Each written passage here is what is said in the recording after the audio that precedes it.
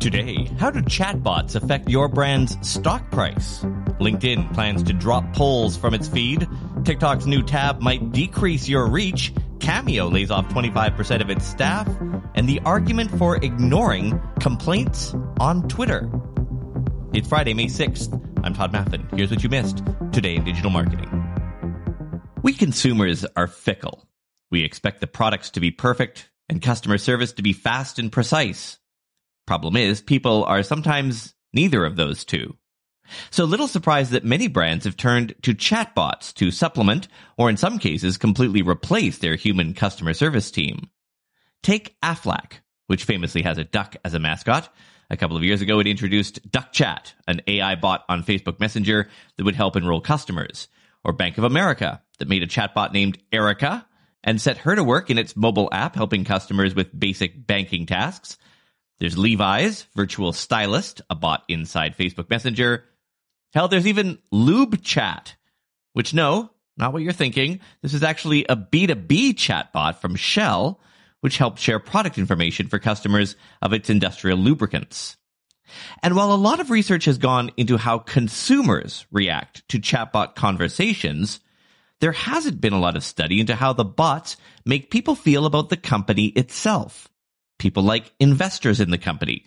That's what Darima Fotheringham set out to discover. She is co-author of a research study called The Effect of Implementing Chatbot Customer Service on Stock Returns, which was published recently in the Journal of the Academy of Marketing Science. More importantly, though, Darima also defended her PhD dissertation just a couple of weeks ago, so I'm pleased to say welcome, Dr. Fotheringham. Thank you, Todd. So you measured how investors reacted when a company announced that they'd start using chatbots. What did you find? So we saw a positive bump in stock option price on the day of the event announcement. Investors did see the value that the chatbots could provide to customers and responded with their purchasing power. Was there any difference between B2C brands and B2B brands? Yeah, I'm glad you asked, because that was one of the questions that me and my co-author also looked into. And what we found was that this positive bump was especially significant for B2B companies. And as we know, B2B companies are often lagging behind in digital customer experience compared to B2C companies. So these chatbots did provide a really good bump for B2B companies, showing that investors saw the opportunity of increasing customer experience for B2B customers. And we saw that reflected positively in the stock price of these companies. But there was an exception, though, in your research, was there not? When those chatbots in B2B brands became more human-like, they were anthropomorphized, to use sort of a more clinical term, that the more human a bot was, the less investors liked its use in B2B brands specifically. Did that surprise you?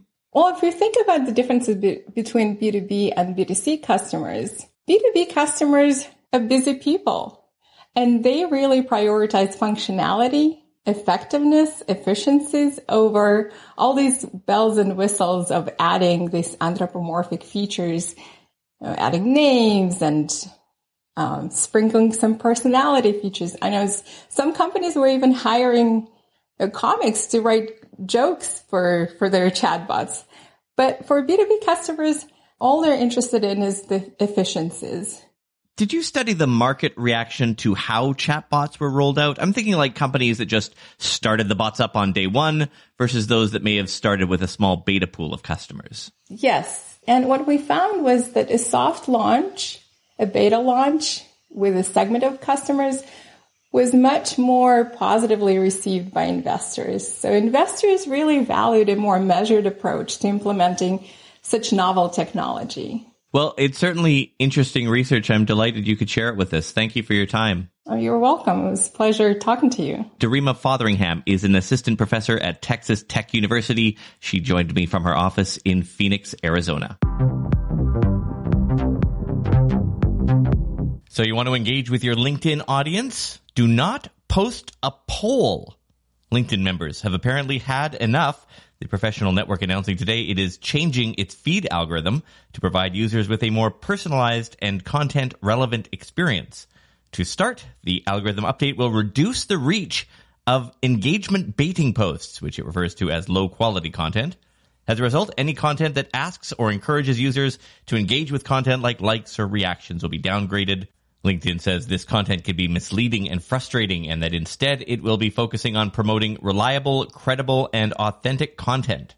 This also includes downgrading polls. LinkedIn says it's, quote, heard feedback that there are too many polls in the feed, unquote, and as a result it will only be showing polls that are helpful and relevant. Next, the algorithm will show more targeted activity from your own network. And finally, the update is striking down political content by giving its users the option to opt out of that content. The platform is testing a feature where the posts will have an "I don't want to see this" option. In an update that is almost as annoying as when Instagram replaced its notifications tab with the shopping tab, TikTok is replacing its Discover tab with a new Friends tab. Friends, by the way, in TikTok's world, is when you follow someone and they follow you as well. The company has confirmed that the test is being expanded to more users. I got it yesterday. Apart from having to adjust to a new interface, though, how will this change affect brands? It could mean that if users stay specifically to that tab, they will see less of your brand's content. Also, that content will be harder to discover since they are removing the Discover tab. In addition to users finding your brand account, that tab was actually pretty helpful to learn what was trending on the app. Cameo, the platform that allows fans to buy personalized videos from celebrity, has laid off roughly 1/4 of its staff. This comes about 24 hours after Snapchat announced a Snap and Cameo advertiser program at its NewFronts presentation. The platform CEO confirmed the layoffs in a tweet. Quote, "Today has been a brutal day at the office. I made the painful decision to let go 87 beloved members of the Cameo Famio. If you're looking to hire hungry, humble, smart, kind, curious learning machines who love to win, and you see Cameo on their resume, look no further," unquote. TechCrunch reports the layoffs affected all teams within the company, including the Senior VP of Marketing, the Chief Product Officer, and the Chief Technology Officer.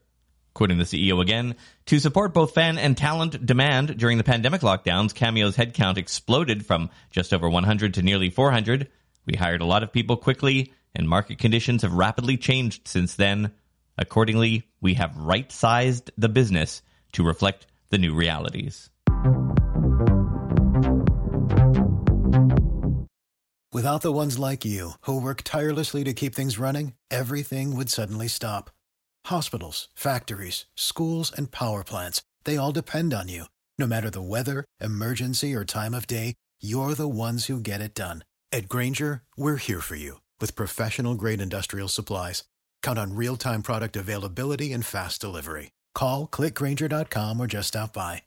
Grainger, for the ones who get it done. What's the easiest choice you can make? Window instead of middle seat? Picking a vendor who sends a great gift basket? Outsourcing business tasks you hate? What about selling with Shopify? Whether you're selling a little or a lot, Shopify helps you do your thing, however you cha-ching. Shopify is the global commerce platform that helps you sell at every stage of your business. From the launch your online shop stage to the first real-life store stage, all the way to the "did we just hit 1 million orders" stage. Shopify's there to help you grow. Whether you're selling scented soap or offering outdoor outfits, Shopify helps you sell. Wherever and whatever you're selling, Shopify's got you covered. Sign up for a $1 per month trial period at shopify.com/try. Go to shopify.com/try now to grow your business, no matter what stage you're in. Shopify.com/try. Well, here's a potential ad buy you probably don't have in your marketing budget. Gas pumps. During its NewFronts presentation, retail digital display company GSTV claimed a reach of 105 million people across the U.S., almost entirely through advertisements at gas stations. This according to Adweek. That's 4 out of 10 adults in the country, and the average consumer pumps 3 times a month. The company says this equates to each customer spending 15 minutes every month viewing its displays. If you're worried about your brand safety and your ad showing up alongside unsettling gas prices, a recent partnership with insights company Affinity found that it is 50% more effective than digital video for campaigns like consumer packaged goods. A partnership with Live Nation Entertainment was also displayed at Shell gas stations with a spotlight of a music artist. According to the artist, within 2 months, Spotify listenership nearly tripled. Social media have brought brands some great things: increased awareness, sales, and a direct communication channel with their customers.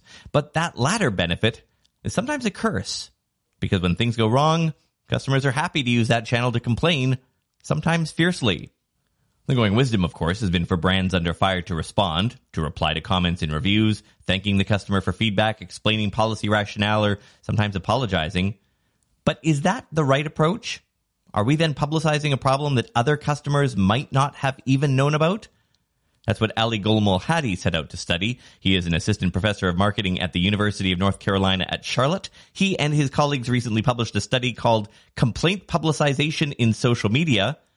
I spoke with him earlier this week, and he mentioned that he decided to study this after seeing someone complain on Twitter about a brand that sold picture-hanging adhesive tabs. When the brand responded to that complaint, the complaint, along with the firm's response, appeared or basically moved to the Twitter page of the brand, and it was co-located with a tweet that promoted basically product on that specific aspect.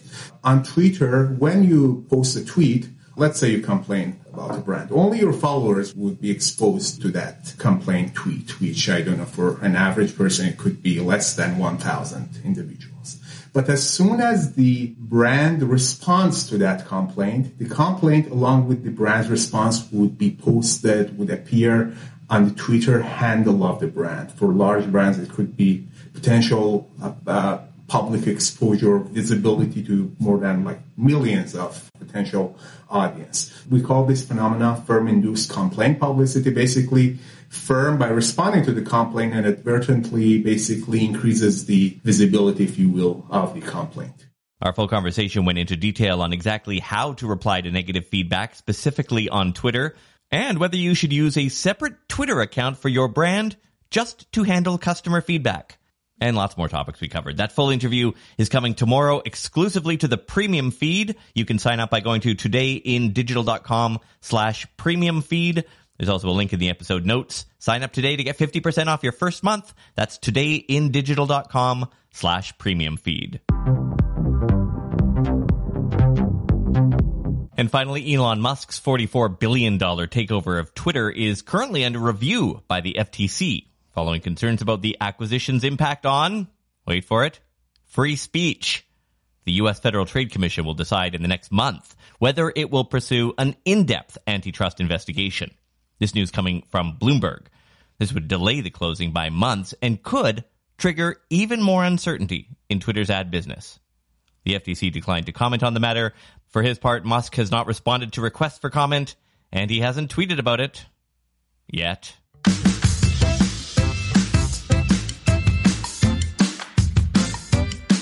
Today apparently is the day. I know I'm talking about this forever. The hot tub, yes. Today apparently we are getting the official letter from the senior engineer. We had the deck work done. We had it reinforced. We had the junior engineer come and sign off on everything. We've been waiting more than a week for this junior engineer to get it on the desk of the senior engineer who can sign off on it. And finally, I will have a piece of paper in my hands that says if this deck collapses under the weight of the hot tub, I can sue someone. That's basically what I'm looking for, essentially. So hopefully, end of the day, you'll know if you'll follow my Twitter, because that will be all I am talking about. And my Twitter account is @ToddMaffin. Also, if you've got something you want to get out to the thousands of people who listen each day, I will read your classified ad right here. It's just $20. You can book it online. Link in the show notes. Today in Digital Marketing is produced by EngageQ Digital on the traditional territories of the Tsunamic First Nation on Vancouver Island in Canada.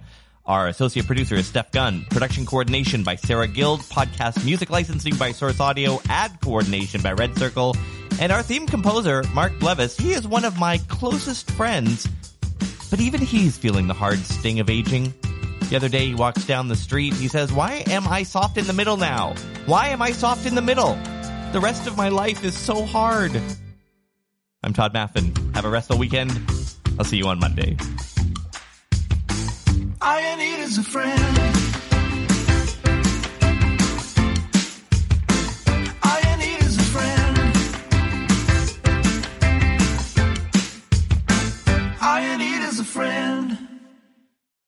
Without the ones like you, who work tirelessly to keep things running, everything would suddenly stop.